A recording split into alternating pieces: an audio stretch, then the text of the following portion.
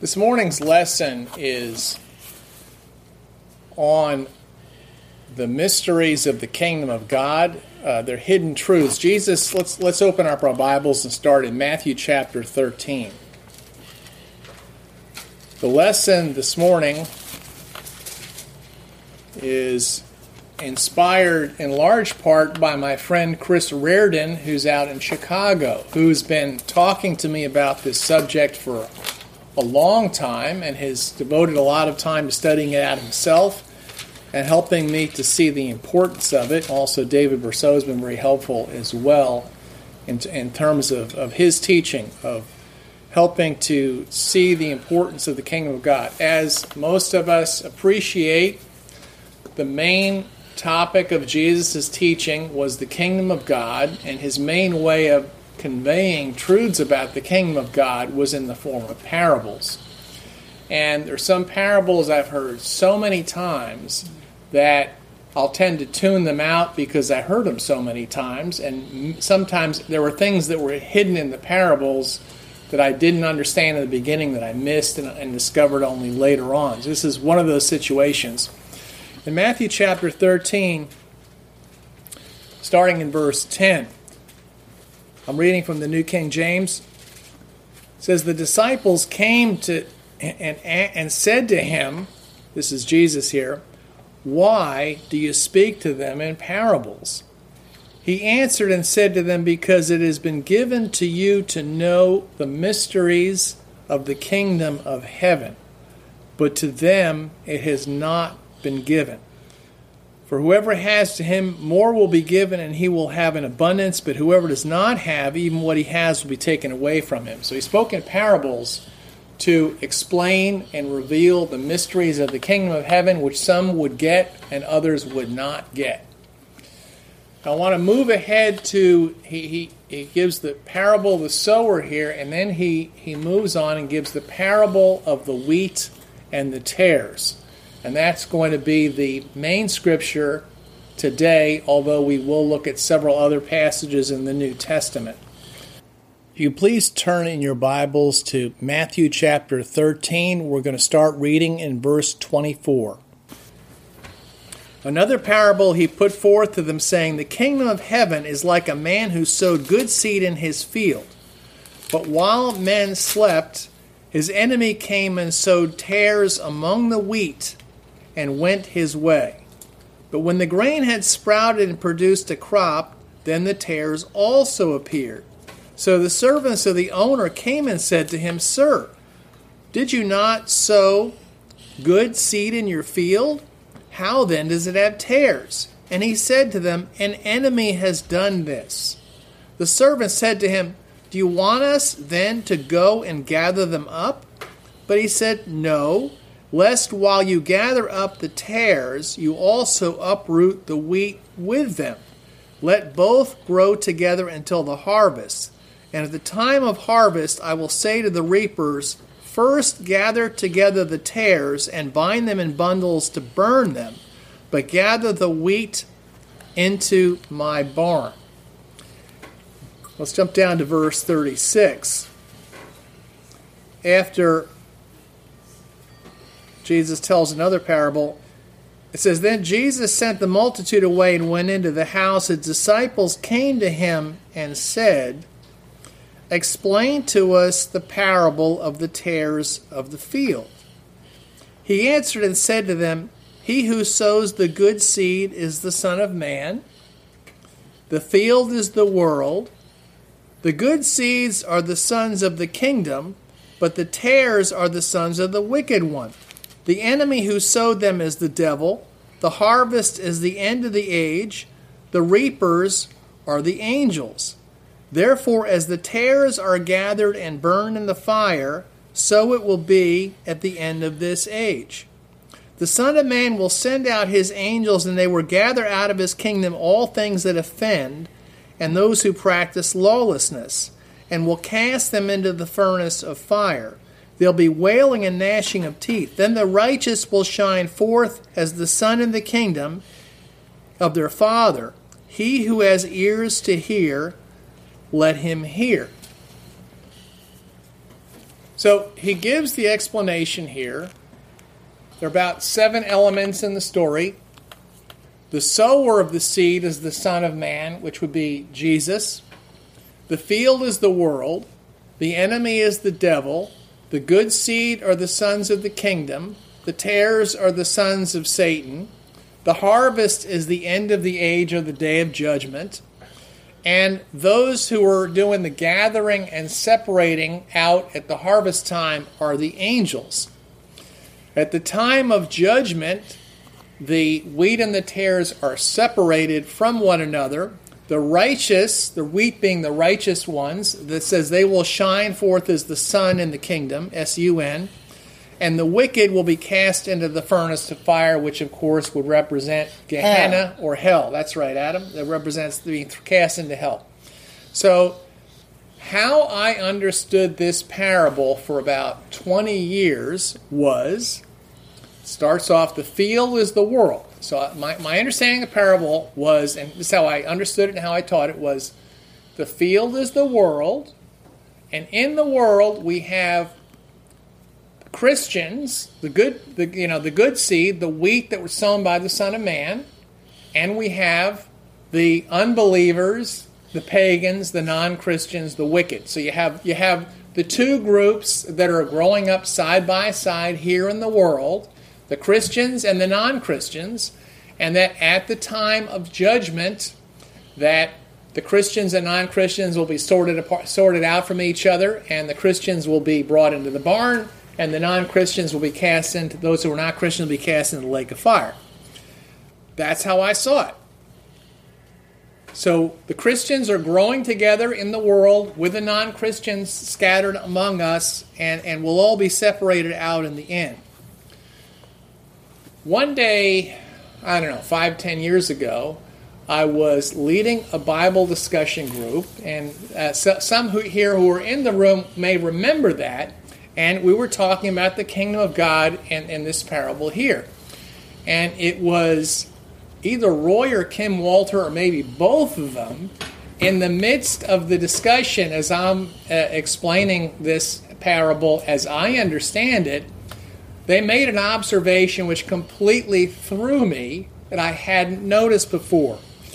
And the comment that they made, they pointed out what says in verse 41, the Son of Man will send out his angels, and they will gather out of his kingdom all things that offend and those who practice lawlessness.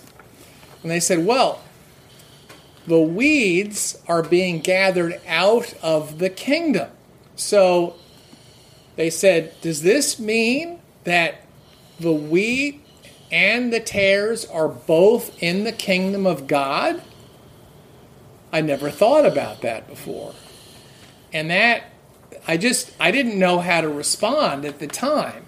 And I wrestled with it and struggled with it and went back and looked at the passage again, trying to make sense out of this, because I never looked at it that way before.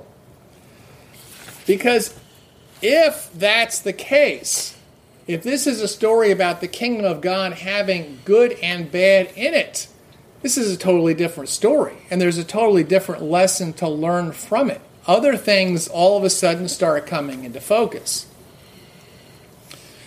Now, as I'm trying to sort this out, I'm thinking, okay, I want to read this in context. Jesus is teaching about the kingdom of God through a series of similar parables.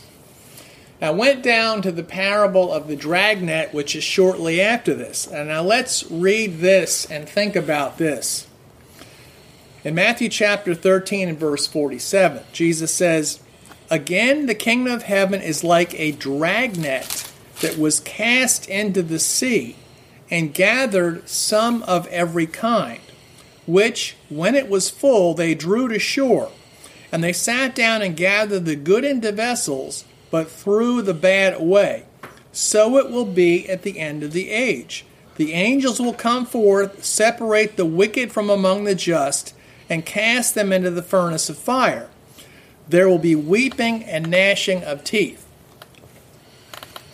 Wow, this certainly, he says the kingdom the kingdom of heaven is like a dragnet. He said, it doesn't say the kingdom of heaven is like good fish in a dragnet. The kingdom of heaven is like a dragnet.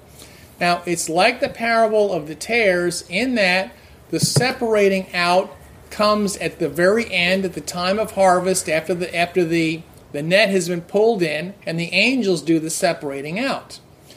But he says the kingdom of heaven is like a dragnet that gathers some of every kind. Now, in the parable of the wheat and the weeds, wheat all looks the same. One blade of wheat looks the same as any other blade of wheat. It's a commodity. Here, the picture is a little different, and we learn something else about the kingdom because it pulls together some of every kind. And it's pretty obvious he's talking about there are going to be some of all kinds of people. He's giving this parable to Jews. And he says the kingdom is going to be like a net that captures some of every kind of fish that's brought in. But just like Isaiah said, that the Gentiles would be coming into the kingdom of God, as Isaiah had prophesied. And as Jesus says in the Great Commission, to go make disciples of all nations. That this was the vision of the kingdom from the beginning. Some of every kind would be captured. However, the kingdom, being the dragnet, not all of the fish, the sum of every kind, captured in it would be good fish. There would be some bad fish in there also, who once again would be sorted out at the end of the age. Now, in the parable of the tares, in the beginning it says the field is the world. So that's what had thrown me in the beginning. But in the parable of the dragnet, it's very clear the kingdom of God is the dragnet. So the kingdom, if this is correct, then the kingdom would have some wicked people in it at this time who would be sorted out and cast into fire of judgment at the end, at the time of the harvest, when the Son of Man returns. Then I started looking at the other parables to see if what they're teaching, does that line up with this also. The parable of the wedding feast in Matthew chapter 22. Let's take a look there.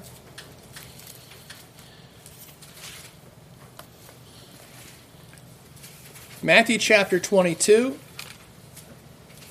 Jesus answered and spoke to them again by parables and said, the kingdom of heaven is like a certain king who arranged a marriage for his son. He sent out his servants to call those who were invited to the wedding, and they were not willing to come. Again he sent out other servants, saying, tell those who are invited, see, I prepared my dinner. My oxen and fatted cattle are killed, and all things are ready. Come to the wedding. But they made light of it and went their ways, one to his own farm, another to his business. And the rest seized his servants, treated them spitefully, and killed them. But when the king heard about it, he was furious, and he sent out his armies, destroyed those murderers, burned up their city. Then he said to his servants, the wedding is ready, but those who were invited were not worthy. Therefore go to the highways, and as many as you find invite to the wedding. So those servants went out into the highways and gathered together all whom they found, both good and bad, and the wedding hall was filled with guests. But when the king came in to see the guests, he saw the man who did not have on the wedding garment. So he said to him, friend, how did you come in here without a wedding garment? And he was speechless. Then the king said to his servant, bind him hand and foot, take him away, cast him in the outer darkness, where there be weeping and gnashing of teeth.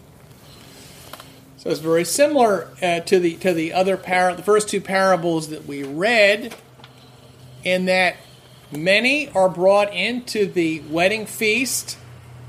They're good and bad. Now, in this story here, there are the invited guests who ignore or abuse the servants of the king. That obviously, and then he says that their city would be killed and they would be killed as well. This is obviously talking about the Jews in Jerusalem. Jerusalem being destroyed just a few decades after the crucifixion of Jesus in AD 70. The king says he will send his armies in to destroy that city. So the wedding banquet has a lot of other people in there and it says that there are some good and there are some bad who were invited, and the wedding hall is filled with guests. So what is the wedding hall that people are invited into? This is a parable about the kingdom of God. However, when the king comes in, he finds someone among the guests who have been invited and who have come into the wedding hall who is not prepared for the wedding. And it says that he is told, bind him hand and foot, take him away, cast him in the outer darkness, will be weeping and gnashing of teeth. So it's the same thing where there's a sorting process that takes place at the end. The kingdom of God has some good and bad in it, and there's a sorting out that takes place when the king returns here. Matthew chapter 25.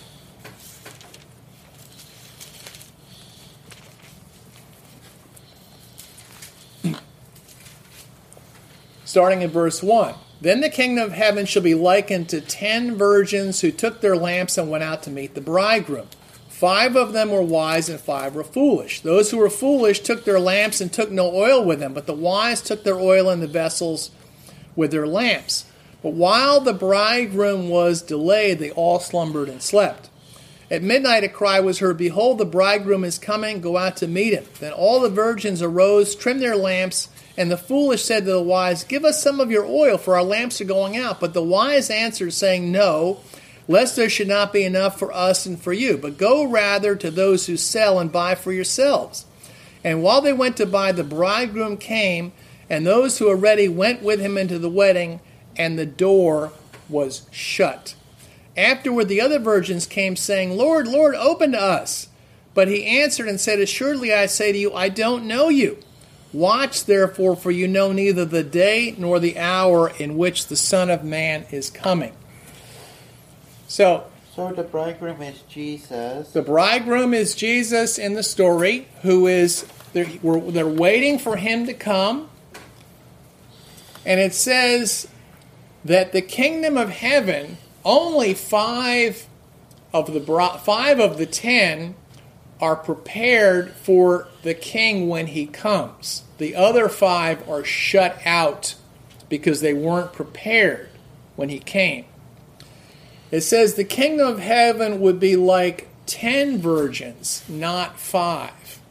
So once again, the kingdom has those who make it in the end and those who are separated out at the end, the time when the bridegroom returns, who are disappointed, who are not prepared, who are not ready, who are shut out.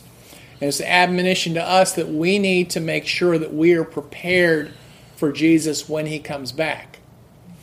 So, once again, not everyone. The kingdom is like the dragnet. It has good and bad fish in it. The kingdom is like the wedding banquet, where some would be cast out.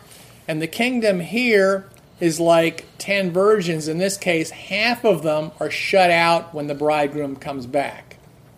So, Jesus is telling a consistent message in all the parables explaining about the mysteries of the kingdom, that this is what the kingdom would be like. Let's go back to the story of the wheat and the tares. The timeline in the story of the wheat and the tares is really important, and this is why I had misunderstood the parable for so long. I think of it as a 5-act play. Act 1, the field exists. Act 2, the farmer, the Son of Man, sows good seed into the field. Act 3, the enemy sows tares among the good seed that had already been sown. The good seed that had been planted by the Son of Man. Act 4, servants come along and say, well, can't we just pull out the tares? And the answer is no, you can't. And then Act 5 is the harvest, the sorting, and the judgment, where then the tares are pulled out and separated from the wheat, and the wheat is gathered in the barn. So, in this story, first that we have the world. The world exists. Second, Jesus plants the church in the world.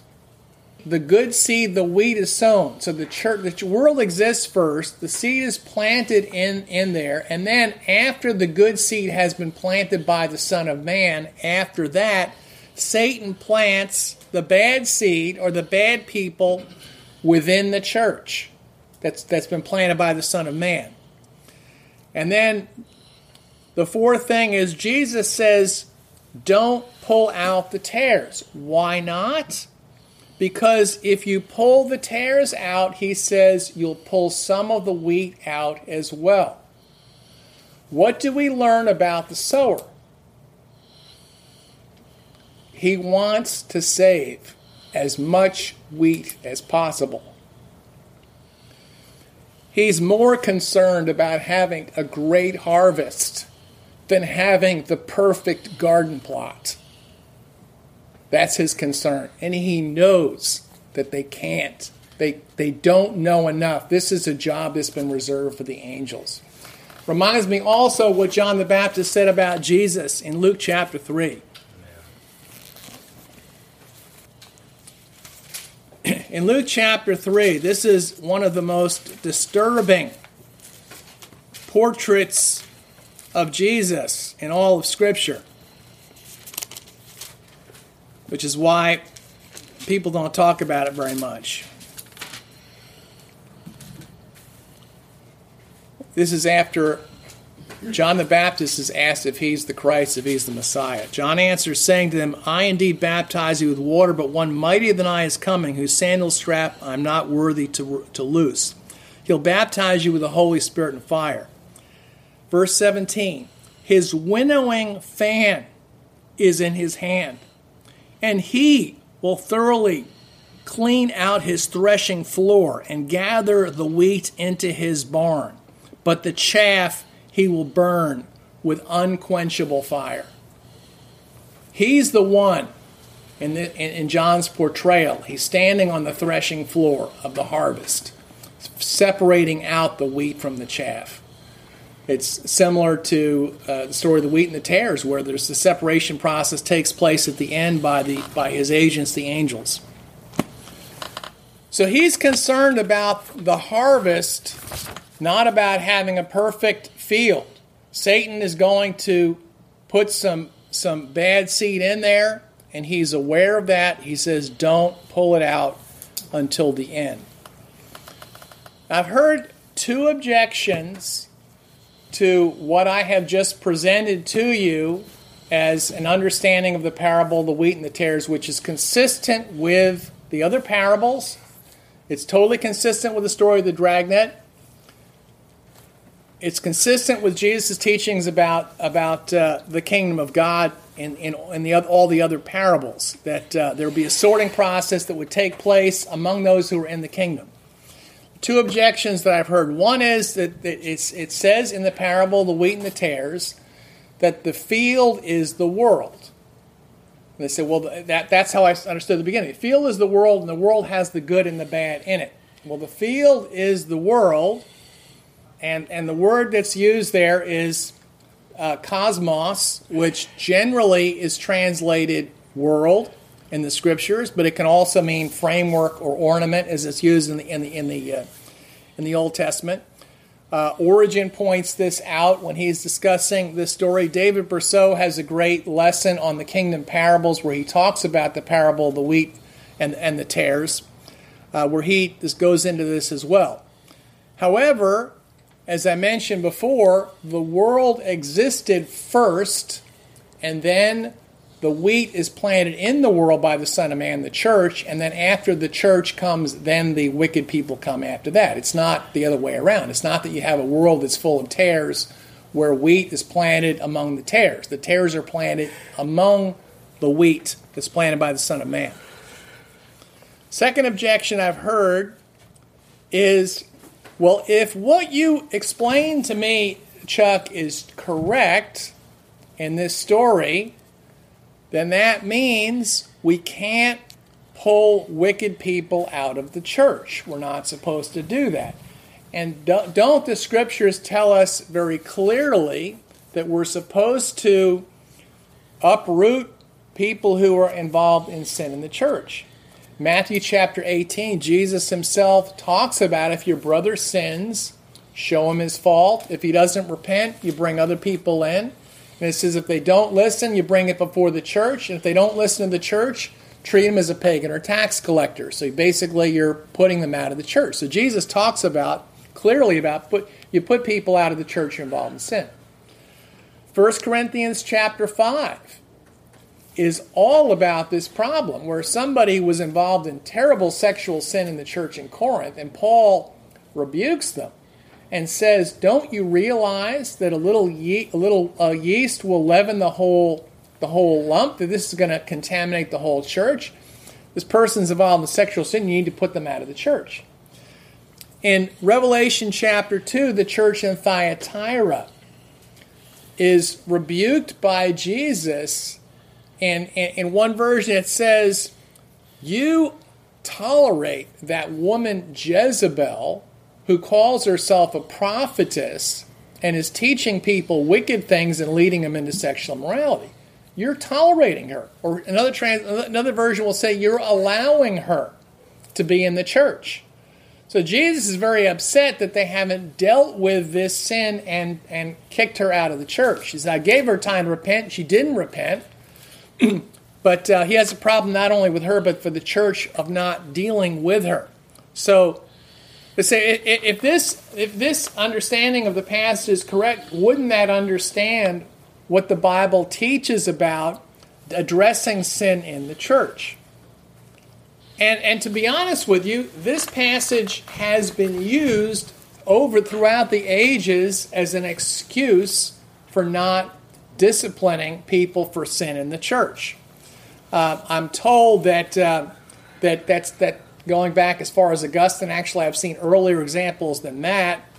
The church that I grew up in, if and when I go back there on Sunday mornings, there are people who are going up to take communion who are living in sexual immorality, who were out drunk the night before, who are involved in drugs, who've divorced their spouses and are living with somebody else, and they're filing down the middle row to take communion on Sunday morning. And either those who are leading the church don't know anything about it, but I know in some cases they do know what's going on, but they're turning a blind eye to it. So most churches today don't want to deal with the scriptures that talk about disciplining members of the church who are involved in sin. And they'll use a scripture like this as an excuse for that. So those are the objections I heard. One is the objection about the idea about the field is the world, so you have good and bad people in the world. And the other one is, well, if this is true, then that means you can't deal with sin in the church. Well, we have to embrace all of the teachings of Jesus. You can't accept one and throw the other one out. You have to accept both things are true and figure out how they can both be true at the same time. I want to read some quotations from early Christian writers who talked about this passage, the parable of the wheat and the weeds, and also the dragnet. And this is from Cyprian around the year 250 AD. So he was living during a time, he was a bishop of the church in North Africa, living during a time of severe persecution. I believe that he ended up being martyred himself.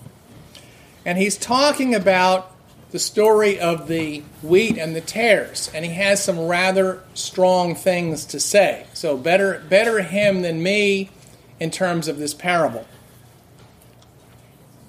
Cyprian says, this is from Ante-Nicene Fathers, Volume 5, page 327.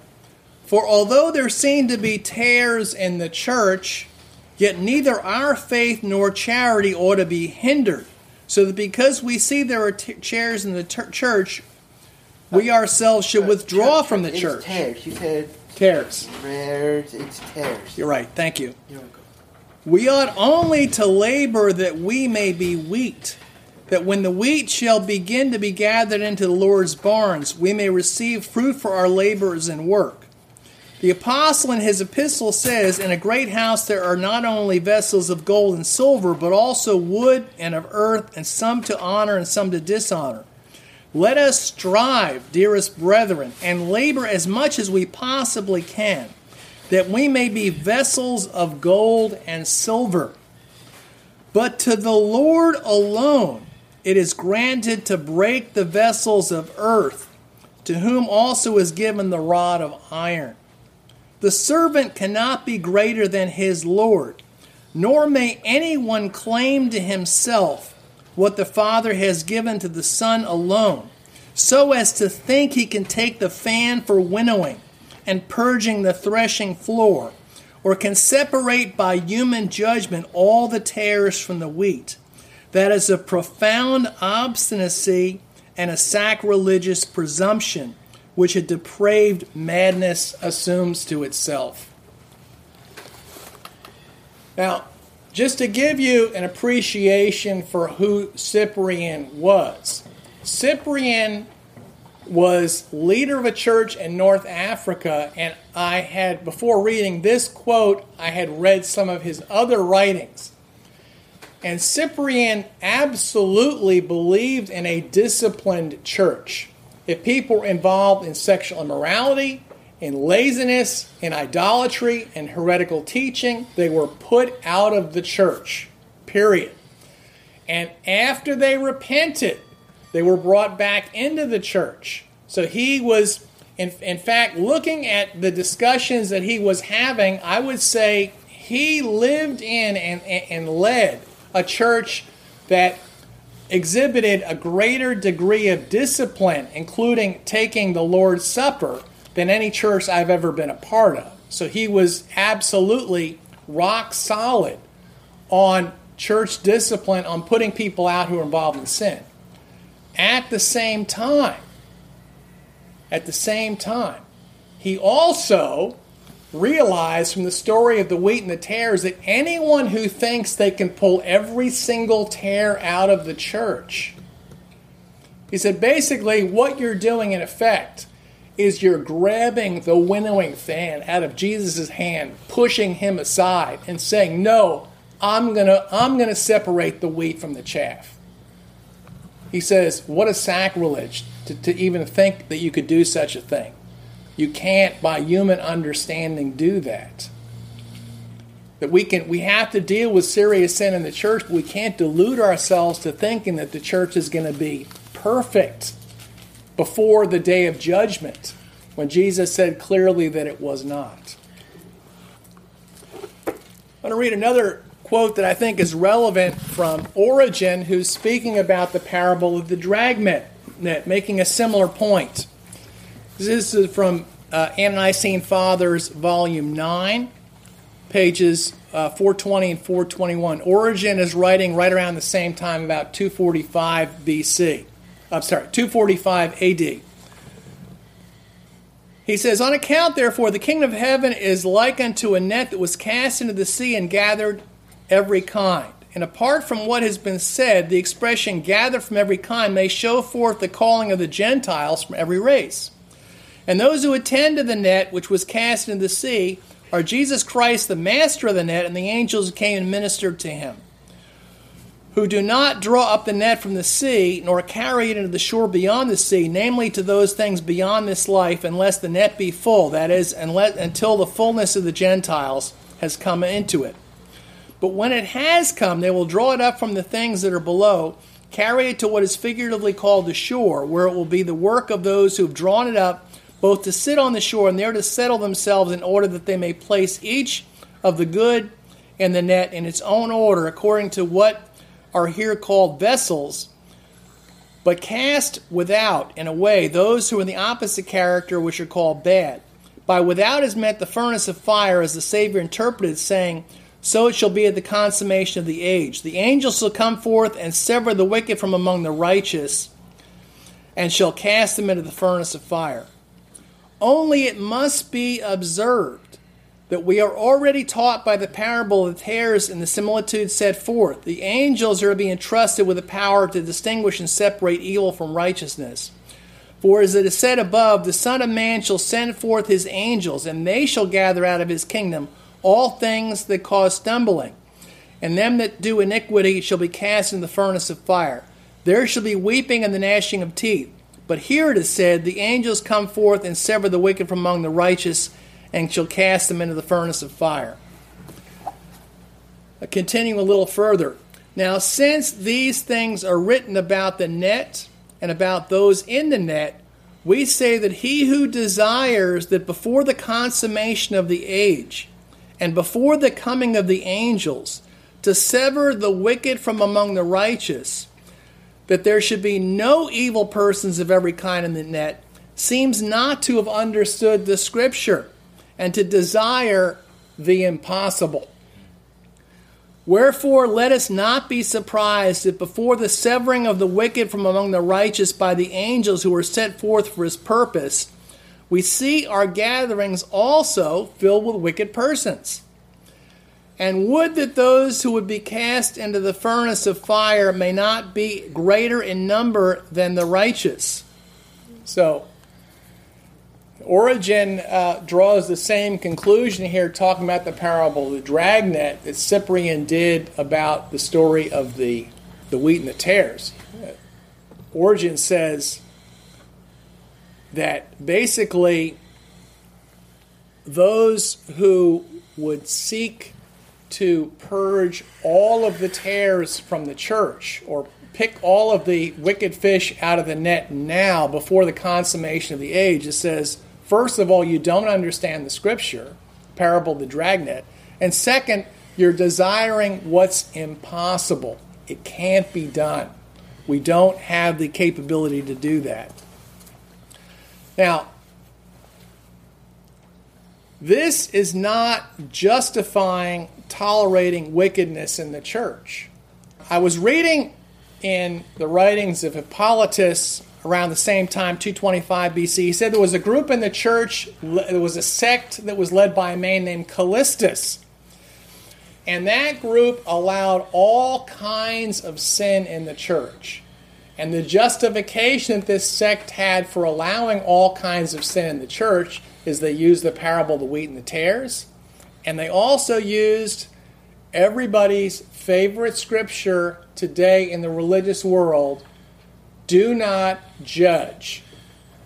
So they said, hey, wheat and the tares, we're going to have wicked people in here, and after all, there's a scripture that says, do not judge, so we're not going to judge anybody. And Hippolytus said, what's going on is in this particular sect, it's completely overrun with gross and rampant sexual immorality and other problems in the church, idolatry, everything else. So you can't take it there. You can't go that far. That's not what he's saying. So the Bible says, on the one hand, that we need to address sin in the church. We need to put the wicked out of the church. Those who are involved in sin need to be called to repent. At the same time, it also teaches that we can't, it is impossible to create a perfect church. That there will be some wicked people in the church who escape notice, who will slip through the cracks, and who will only be pulled out by the angels and sorted out on the day of judgment at the end. So, what do we learn from this? What do we how do we internalize this message? Well, one mistaken idea that I think I had in the past was everybody in the church is saved, everybody outside the church is lost, whatever the church is, and that once I'm baptized and I'm in the church, as long as I stay in the church and don't get involved in any particular serious sin, I'm okay. It's not once saved, always saved, but as long as I'm part of the church and I stay part of the church, then I'm good. And I think Jesus is teaching clearly in the parables that that's not the case. that the wise and the foolish virgins were all part of the kingdom of God. But the foolish ones weren't prepared.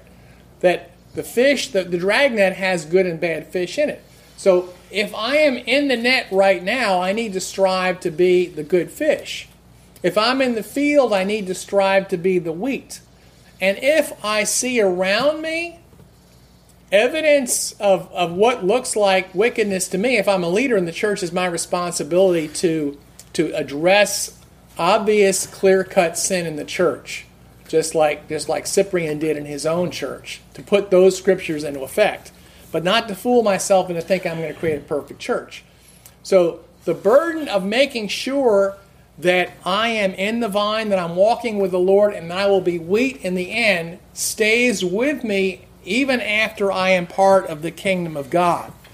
So we say yes to disciplining sin, but no to thinking that we have the wisdom to separate all the tares from outside the church. Most churches go swing way to one extreme of the big tent idea of just like the Callistus group.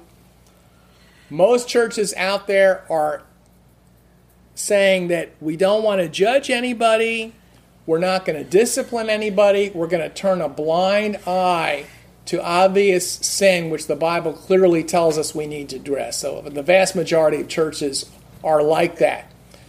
We have to make sure that we don't overreact and go to the other extreme of trying to create a perfect, flawless church because we don't have the ability, and Jesus says that's not going to happen. Also, if you end up in a church at some point in time in your life where you see bad things happening, bad things going on, or bad people are there, you really shouldn't be surprised because Jesus talked about this.